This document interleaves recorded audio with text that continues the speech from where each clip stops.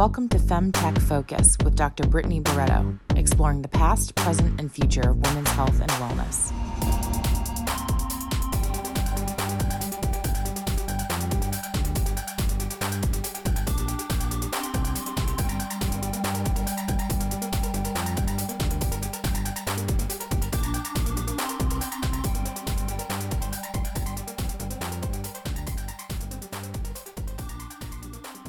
Welcome to the FemTech Focus podcast, where we have meaningful and provocative conversations with FemTech experts.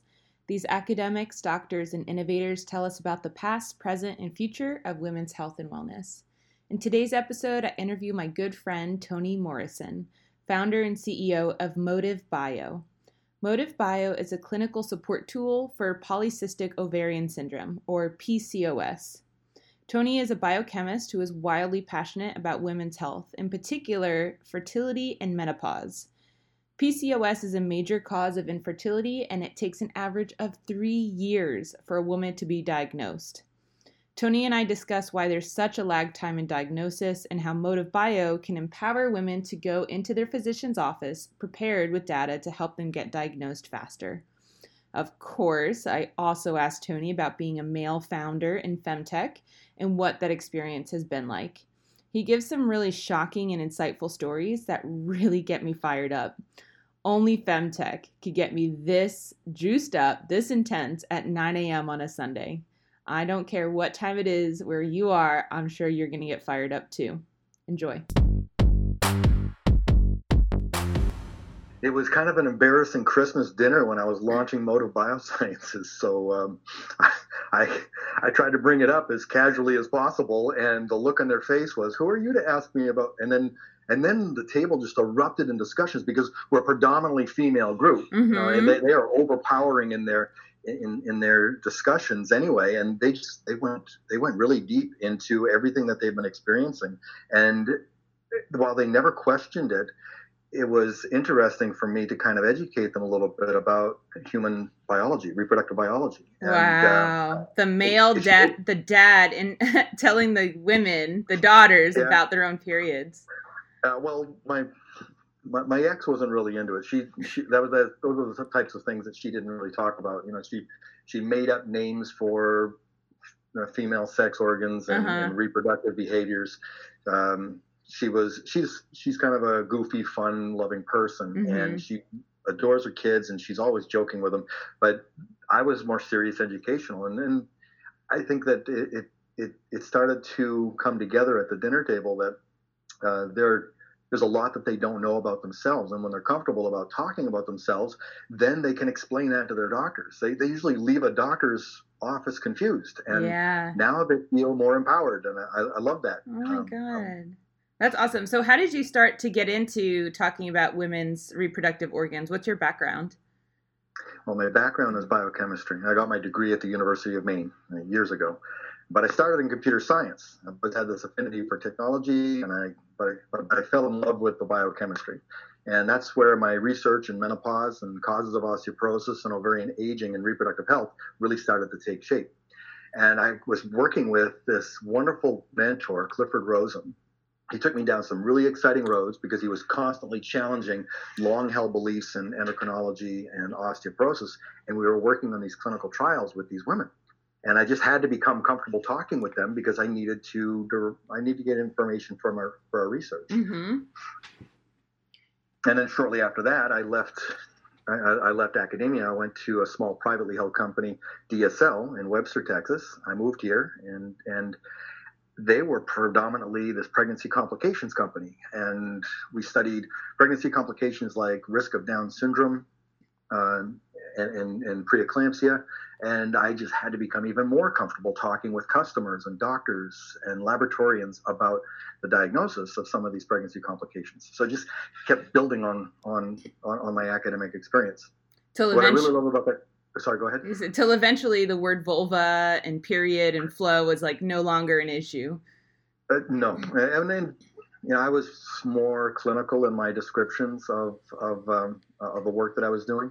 And even when I joined the diagnostic company, we were in this discovery mindset all the time, and they were constantly constantly pushing boundaries and trying to find new ways to use diagnostic tools. So I was constantly using this reproductive physiology background and interest to develop markets and to help customers use our newer diagnostic products.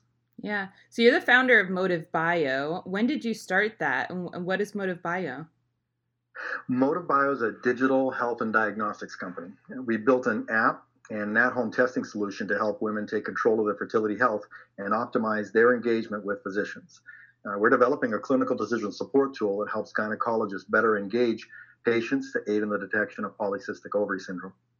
And I sort of had the idea back in 2012, and I can still picture that moment when I was talking to this researcher at an ovarian reserve workshop. Her name was Irene Sue, total inspiration. I was busy with another startup, Launch Labs at the time, and over the years, this idea just kept growing, and I was talking about it with everyone who would listen. I mean, everyone. It wasn't until after completing my critical commercial and regulatory projects for Launch related to menopause that in December of 2018, I took the leap. So technically, it was January 1 of 2019. Amazing. And so, this is very common verbiage and knowledge for you. To you, this is very basic, but a lot of our listeners are either like your daughters, they're slightly informed, but there's still a lot they don't know, or they are totally new to women's health and wellness. So can you walk us through what polycystic ovarian syndrome is and what does that have to do with fertility? Certainly. Well, broadly, polycystic ovary syndrome is a really complex set of symptoms and associated medical conditions. So I'll break it up into a few chunks. Being so complex, it also makes diagnosis very difficult. So the usual suspects in determining PCOS include anovulation or irregular cycles, hyperandrogenism or high male hormones, and polycystic ovaries. But I think metabolic function is also a very essential component. So there are genetic and evolutionary perspectives that are interesting to debate regarding whether PCOS is an ovarian disorder that manifests itself as a metabolic disease, or if it's a metabolic disorder that manifests as an ovarian disease. Either way, the associations of PCOS to obesity, metabolic dysfunction, weight gain, insulin resistance, they can't be ignored, and they should be part of the diagnostic workup. There are also clearly connections between energy regulation and the female reproductive system in PCOS. So first, menstrual irregularities. Menstrual irregularities are a key indicator of PCOS, and women can have a longer cycle, greater than 45 days, or no periods at all, called amenorrhea. And classical PCOS involves anovulation when a mature, competent egg fails to release. And this actually is one of the major causes of infertility. About 90% of women who present with anovulation are actually PCOS. And PCOS represents about 30% of all infertility cases. Wow. How many women is that? That could be anywhere from 8 to 25%. I think the conservative range is 8 to 18%, but there are so many women that are not diagnosed. Like 70% of PCOS affected women are not diagnosed, according to most studies run by the CDC, WHO, and various societies. Wow. Can you try to just give us some numbers? Like how many millions of women potentially have PCOS that aren't diagnosed, or how many are diagnosed? Well, in the U.S., there's roughly 6.2 million women that are diagnosed. But that diagnosis takes a very long time. There are studies that show that diagnosis of these women will take 2 or 3 doctors, sometimes 3 or 4 years before they're ever diagnosed. But as you go across the globe and you go to societies like India or China, where there are just hundreds of millions of women who are potentially affected, you could be talking about 350 million women that are suffering reproductive dysfunctions, and that maybe 35 million women are potentially PCOS and have to be diagnosed. Wow. It's a huge number.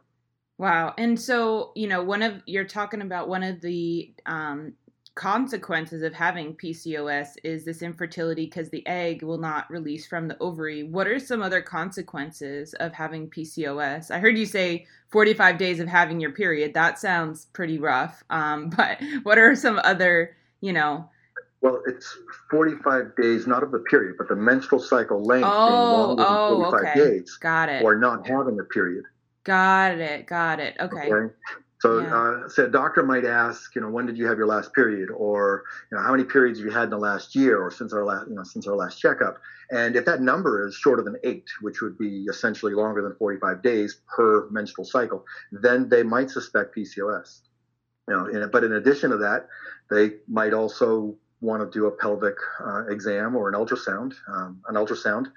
Because this is how you visualize whether or not an ovary has these cysts, okay, or whether or not it has this presentation of follicles that are in the cortex of the ovary that sort of look like this string of pearls. In fact, that's the classical definition of PCOS, is having this presence of a string of pearls in the ovarian cortex. Whoa, and each pearl is like a cyst? Yes, correct. Got it. The follicles are non-growing follicles that are distributed around the edge of the ovary called the cortex. Okay. And these follicles are about 2 to 9 millimeters in size. They're visualized under using an ultrasound, a transvaginal ultrasound for the best definition. And doctors would use that visualization to count the number of follicles, where 12 follicles or more might be an indication of PCOS, or an ovarian volume where the ovary looks inflamed. The ovarian volume is greater than 10 milliliters. They might suggest that this is PCOS. Today, though, ultrasound equipment is becoming so high res that they have had to change the criteria, and now they're able to visualize these follicles, and they're looking at numbers as high as 20 or greater. Excuse me, I just took some coffee. We're having an early morning interview here.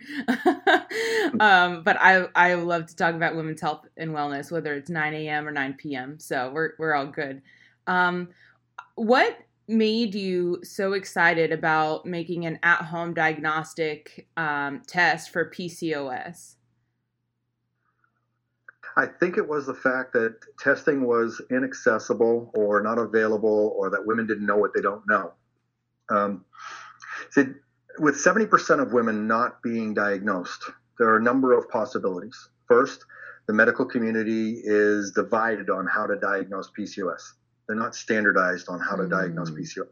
And then there's the other complications, like women are tolerant of the way that they're feeling. They get used to this cyclical pattern and how they're feeling, and they may not make the trip to the doctor. They may not make the appointment. It just seems inconvenient. Then medical care is sometimes expensive, and it just doesn't seem like the right time to spend it. There are even other complications with so many women that are on a hormonal contraceptive, like the pill or the patch implants or IUD. These hormonal contraceptives will mask the symptoms that a woman might experience. And so irregular cycles go away because it flatlines the hormones. So the cycle becomes totally regular every 28 days, and acne or body hair growth will actually be muted. And so the symptoms don't manifest, and they don't go to the doctor because they don't have health concerns, because the pill has pretty much masked those concerns. Is that a bad thing? I mean, like, why is PCOS bad? Because unless you're trying to get pregnant, right? So, like, what potentially, because, sorry, I'm hesitating because I'm actually on a birth control for 3 years now that lets me not have a period. And so when you were first describing, the symptoms, I was like, and I was like, oh, wait, no, I'm on birth control that regulates that, And so why should a woman like me be concerned or not concerned about having PCOS? Is it bad? No, not at all. In fact, it's one of the treatments. Oh, okay. So a doctor will prescribe for irregular cycles and for acne and for dense body hair growth. Will prescribe the pill. But for women who do want to get pregnant, or for women who want to understand, why do I have this irregular cycle? Why can't we treat the root cause? And it is a problem. And so imagine that a young woman has been put on the pill because she had irregular cycles. She goes to college. She stayed on the pill for 10 years, but then she meets the love of her life. She wants to start a family, and she's been off the pill for 6, 8, 12, 18 months, and she has highly irregular cycles. She's gained weight. She started to see dense, virilized body hair growth in various parts of her body. Maybe her scalp hair is thinning. She's trying to figure out what is causing this, and her doctor is too. Like I said, a study showed that many women are not diagnosed. 47% of women will see a doctor for 3 or 4 years, or see 2 or 3 doctors before they're diagnosed. This becomes a problem only when she wants to get pregnant. And so this major cause of infertility becomes a real issue when it matters to the woman, and That's not right. until. And that's right. go ahead. Why don't doctors have some kind of standardized diagnostic test yet? Is it because the disease is that complicated, or is it because there's been a lack of effort on, getting everyone in a room and saying we need to make a standardization and diagnose women quickly? Which one is it? Is it a social issue or a science issue?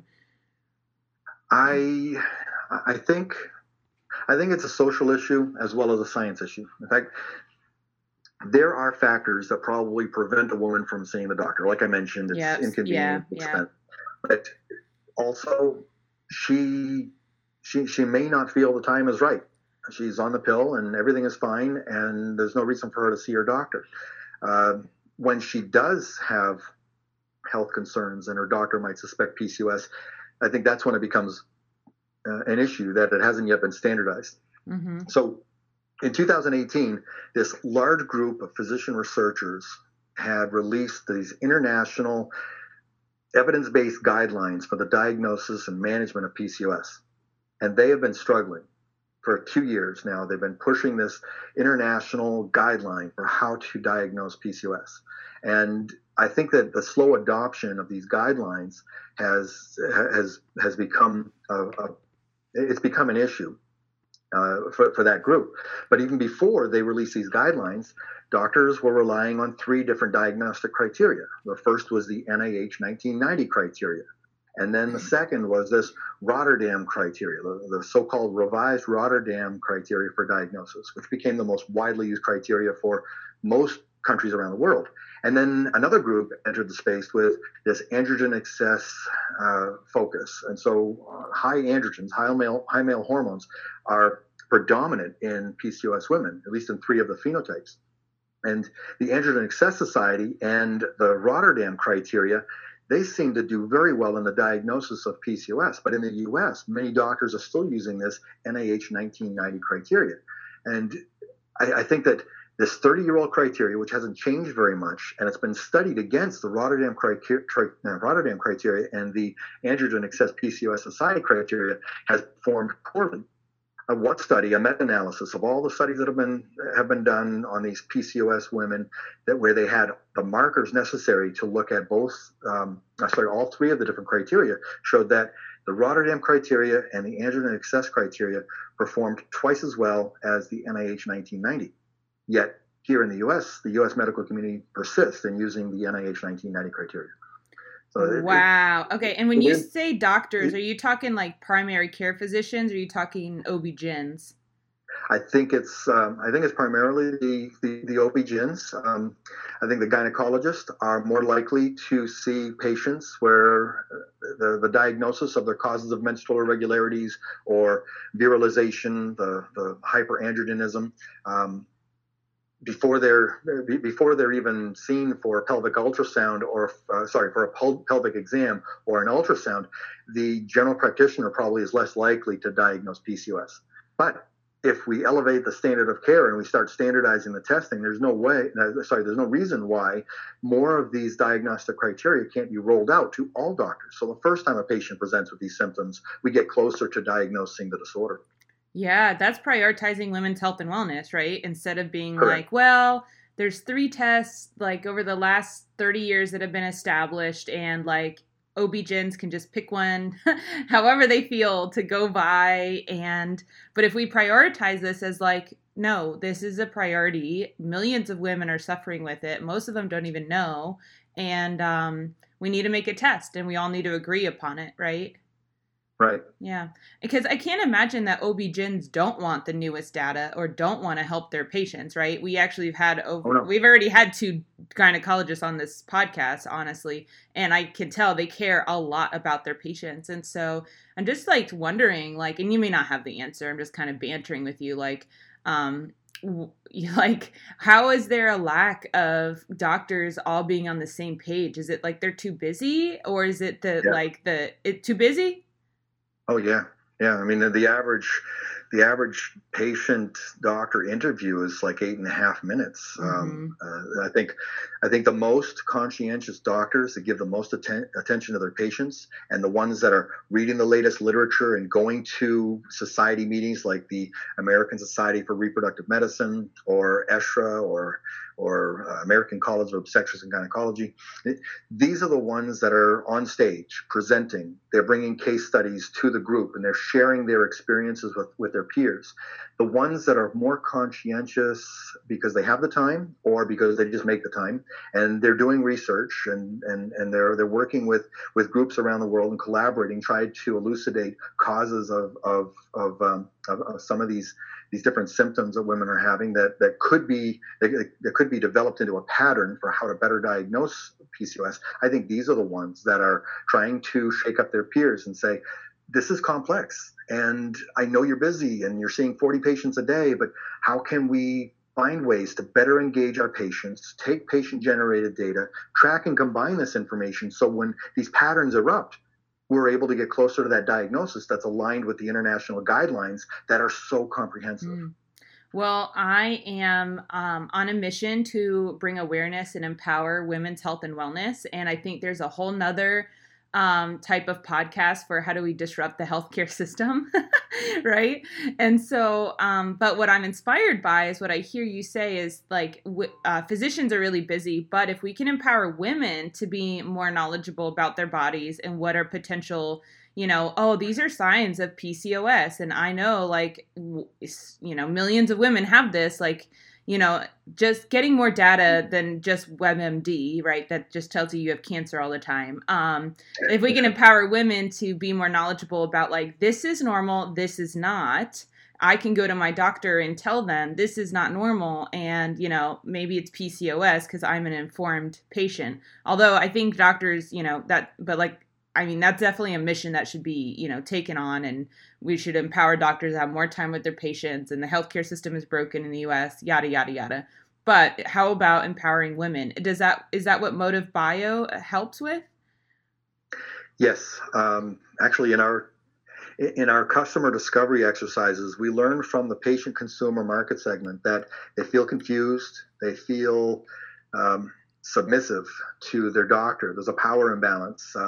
They don't understand it as well as their doctors do. Mm-hmm. And sometimes they don't even understand their own symptoms well enough to bring them up. And I think one of the common themes was, I'll leave my doctor's office and then I think of 100 other things I should have brought up. Mm. But the interaction, the discourse between the patient and the doctor is so rushed, it seems. Mm-hmm. And they're trying to be thorough, comprehensive, bring all the details to light, but there's just not enough time. And then they walk away a little bit confused, some dissatisfied, and they don't have a way to share this information with their doctor. But if they were able to use consumer-centric tools, consumer technology to track this information that's collected in the moment, it's more accurate. And if they're able to track that information, share it with their doctor, and this doctor's using it because it's not just WebMD. I like your analogy because there are a lot of doctors in our customer discovery exercises that said, I don't want patients coming to me after reading WebMD because every symptom sounds like they have cancer. That was exactly what they said. And so they want something that is a clinical diagnostic tool, something that is cleared by FDA, something that if their patients are using it and they're using it to engage the patients, they know that it's backed by scientific evidence, clinical evidence. So walk us through Motive Bio. Like, what is the product look like? You said it's an app, but I'm also hearing at-home test. Is it a pee on a stick kind of thing? Is it a blood? What can you talk us through? Like, let us visualize. What is Motive Bio's product? Certainly. Let me paint a picture. So Motive Bio is a application that helps track and combine menstrual cycle health, personal health data, and laboratory testing data. Laboratory testing is performed by a CLIA laboratory. It's a clinical laboratory test for hormones like anti-Mullerian hormone, follicle-stimulating hormone, and luteinizing hormone. Now, these three hormones can be easily run on a dry blood spot sample. And the dry blood spot sample can be easily, reproducibly collected by a patient at home. And we've designed this at-home collection kit, which is easy for any woman to do with a finger prick, dropping blood on a FDA-cleared filter card, and that filter card can be mailed back to the laboratory, and we return the results through the application. But we also combine that data with the data she's been collecting about her menstrual cycle health, her body parameters, and a self-examination tool called the Modified Ferriman-Galway Score, where she's able to get more comfortable with the hair that might be growing in certain parts of her body that wasn't there before she stopped taking the pill. And so a lot of the things that a woman needs to be comfortable with and needs to talk to the doctor about that could take longer than 8.5 minutes can be generated into a personalized diagnostic report, and the doctor has a complete chart to discuss with the patient. They're focused on the real health concerns with real data behind it, helping the doctor to get closer to a diagnosis, saving time, money, and reducing that time to diagnosis. Does a woman purchase and, use Motive Bio before she ever sees a doctor, or does the doctor encourage her to use Motive Bio? We're looking at both approaches. That's a great question, because in our customer discovery exercises, the women wanted the information before they saw their doctor. Mm-hmm. That was the 100% of all women we interviewed wanted the information before they saw their doctor, mainly because they were confused and they wanted to make sure they were talking to the doctor about their health concerns with real data. They also liked the fact that this analysis, it was real data. It wasn't just a diary of their menstrual cycle days. They were able to look at the data, and they were able to see trends, and they could see trend lines going up or down based on their behaviors or their lifestyle. They wanted that information before they saw the doctor. I think the doctors were split. About 62% of doctors said they would use the data presented by their patient because they wanted the patient to be comfortable talking about this information. And 38% of the doctors said they wanted to order the testing. They wanted to be in control of the testing, and they didn't want their patients worried about things that didn't really matter until it really mattered. So I was looking at the sub-archetypes of that physician segment that we were interviewing, and among them, the 62% that were all in favor of having this data from their patients, realizing that some of their patients were not going to actually know everything about this data, but the data doesn't lie. As long as it's being collected accurately, these are facts, and the facts are important. That 62% of doctors were all very familiar with the research or doing research themselves. They were participants on various societies, clinical and research societies, studying reproductive health and, in most cases, PCOS, because I tended to get more interviewees that were interested in discussing polycystic ovary syndrome. And the other percentage, the ones that said, I want to control the testing and the data, they may be a little bit further away from what PCOS's newest research is, you noticed? Correct. In fact, some of them hadn't read the guidelines. Some of them said they saved it on their hard drive and they were waiting to get to it. But it's over 200 pages, and it's a lot to commit to memory. And so one other aspect of Femtech solutions is that a software is a medical device that is aligned with these clinical guidelines that will change over time as we learn more. These are evidence-based guidelines, so we expect them to change. Having a consumer-based tool that helps you to better engage your patient, but is aligned with the guidelines, should give confidence to doctors that may not have had the time to read these guidelines, but now they're able to quickly look at data, know there's a reference, and then search the reference so they can prove for themselves or get proof for themselves that the sources are correct and that this is aligned with the diagnosis they suspect for their patient. Wow, amazing. And where are you in terms of development and your company? So I know you started it just over 1 year ago. So what is the timeline for women starting to use this product? Well, we finished the prototype and did the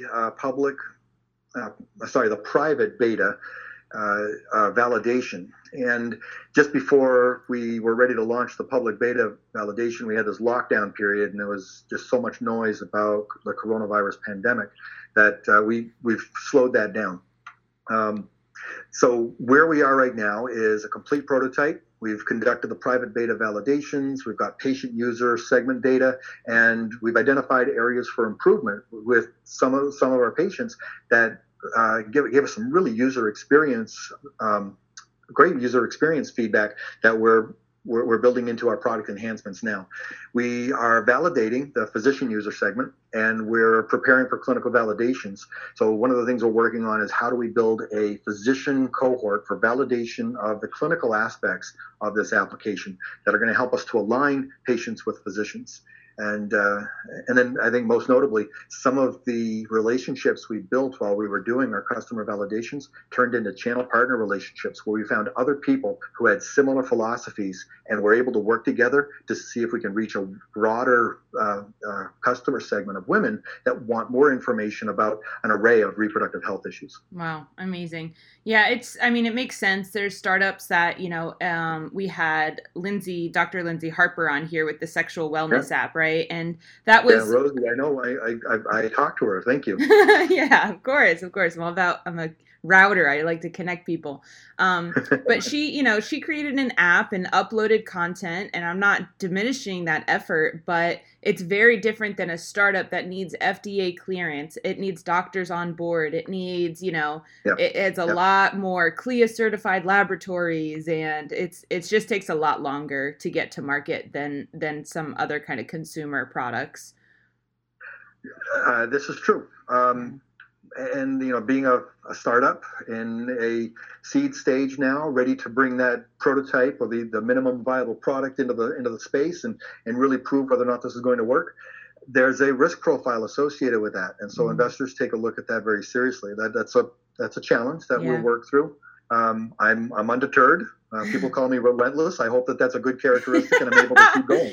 Yes, I love it, Tony. I've been working with for our listeners. I've been working with Tony for maybe 10 months now, and he has been really awesome to work with, based here in Houston.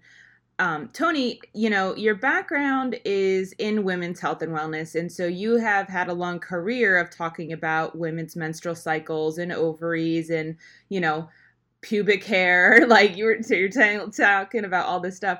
Now, over the last year, you've been in the startup world. What has been your experience as a man talking about women's body parts and women's processes? What has that been like? This is a comical struggle.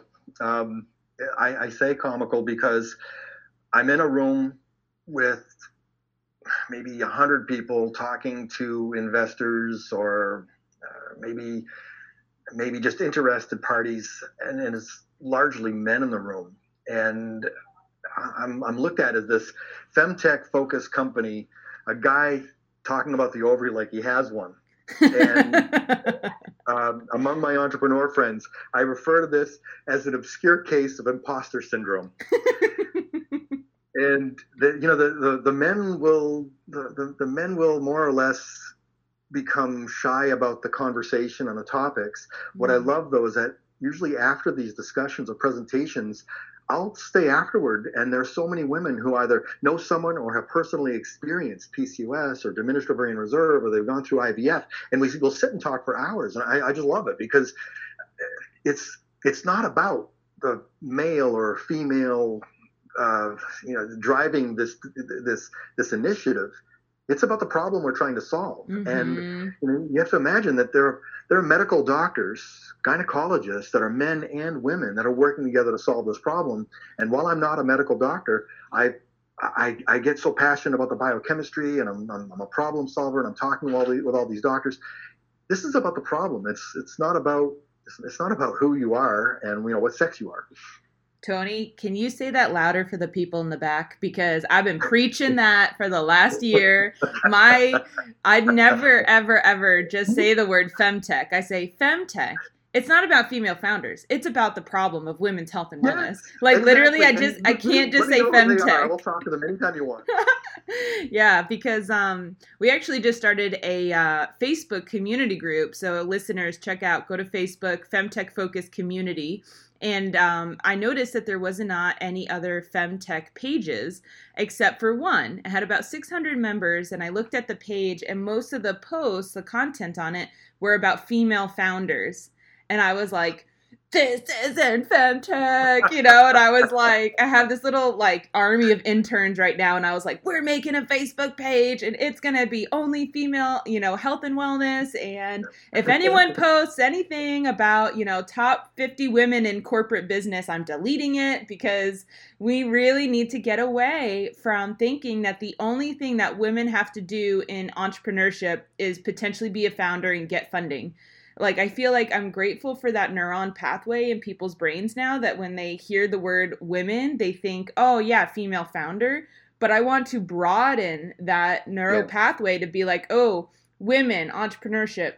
There is a, you know, discussion to be had about female founders and getting funding, but there's also a discussion about innovating for women's health and wellness. And that is not dependent upon the gender of whoever is leading it, right? No, no, Yeah. it's not dependent on that. But I think I think that if we're focused on the problem and we're looking at alternative solutions from people who have the experience and are able to challenge the status quo, that should be the focus.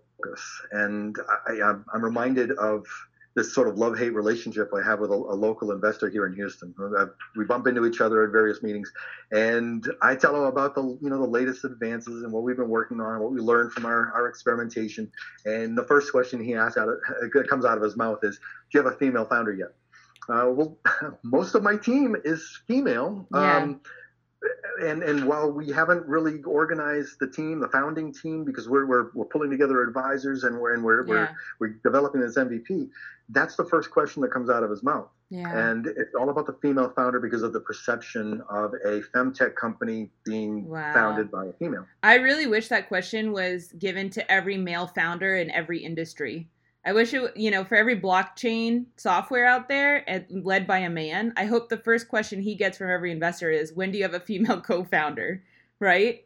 That's what I hope. In terms of female empowerment, in terms of founders, every industry should be getting asked that question. But being a femtech company requiring a female founder, because it doesn't make sense for a man to care that much about women's health and wellness.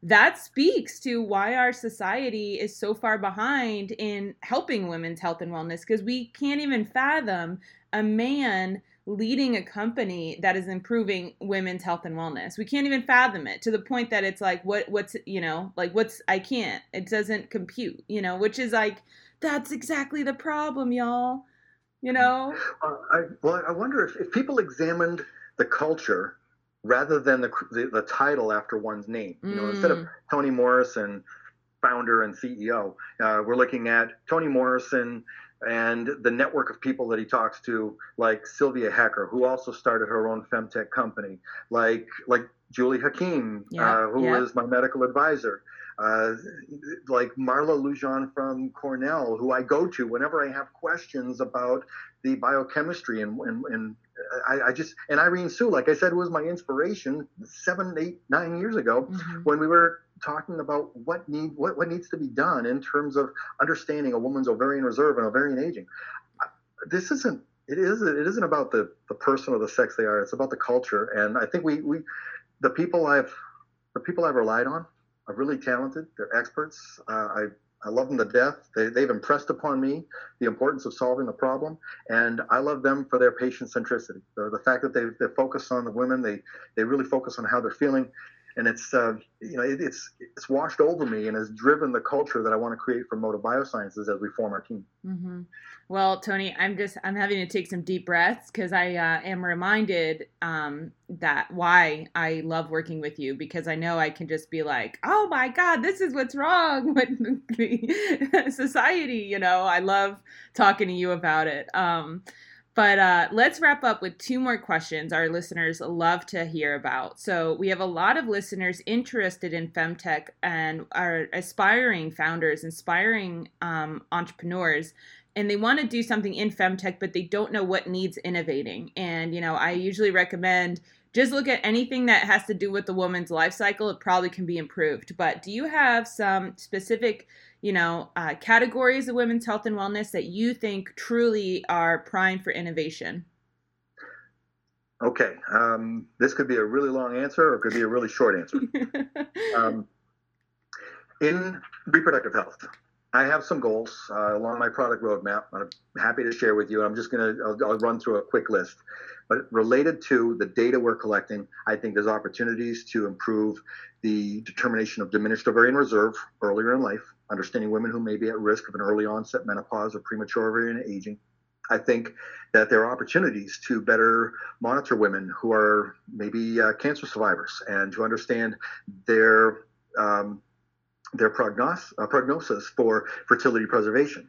I think gonadotoxicity, environmental factors that lead to a compromised ovarian function, maybe just the chemicals that women are surrounded by in the workplace, I think that deserves some attention. And hypoactive sexual desire disorder, I think really premenstrual dysphoric disorder, PMDD, or really severe PMS, that's an area for innovation. Endometriosis.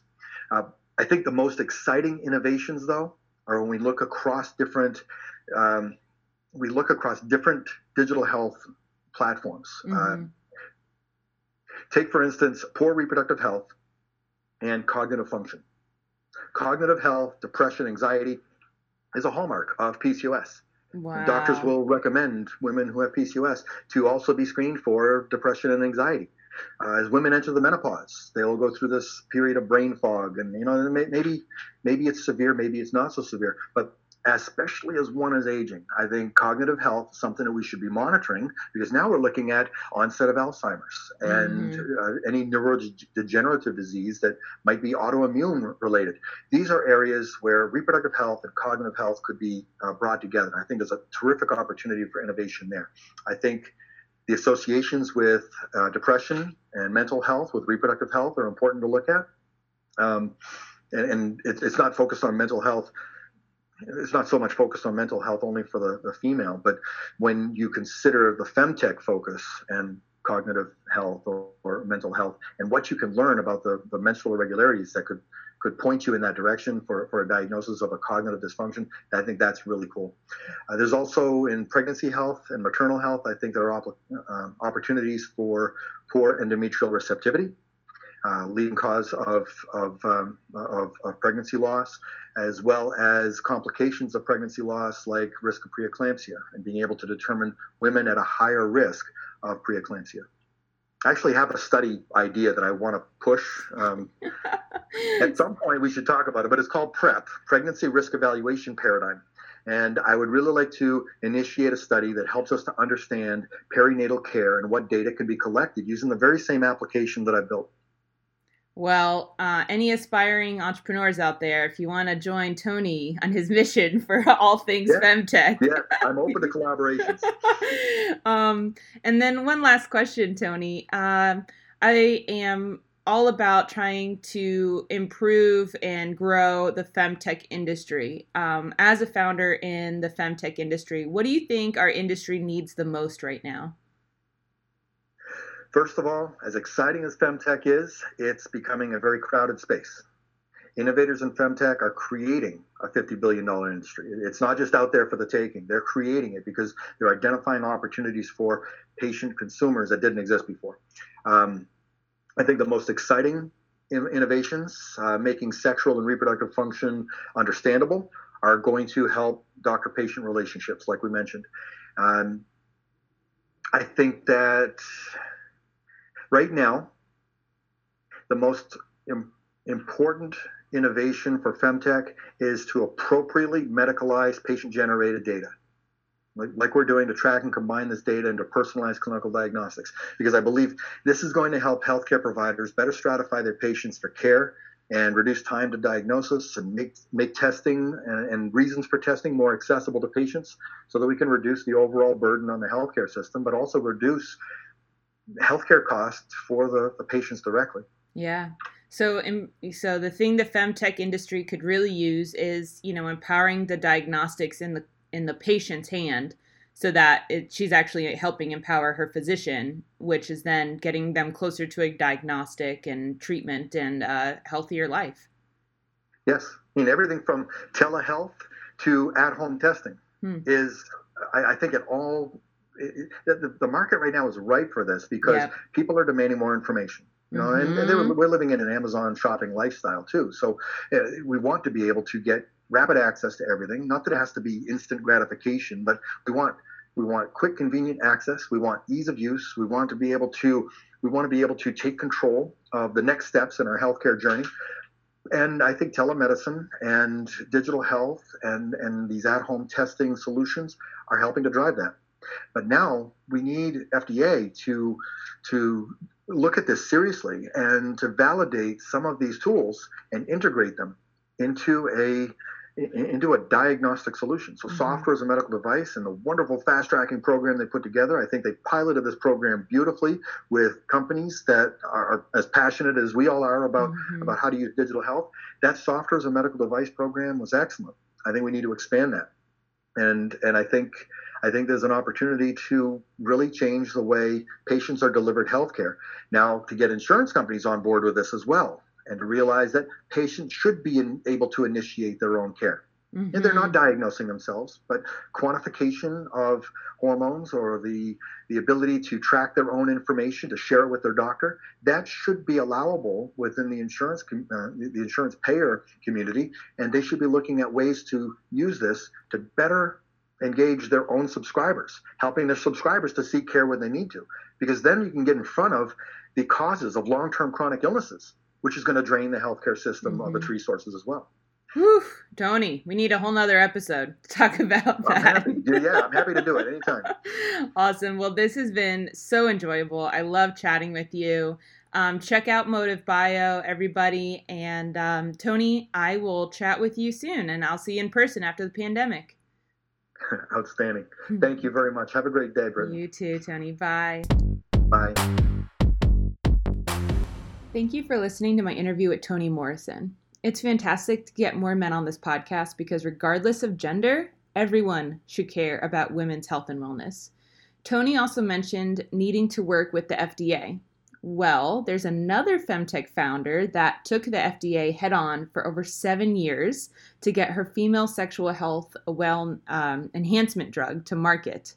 Sorry, I'm starting myself because this lady has been my role model and my boss babe crush for years. It's Cindy Eckert.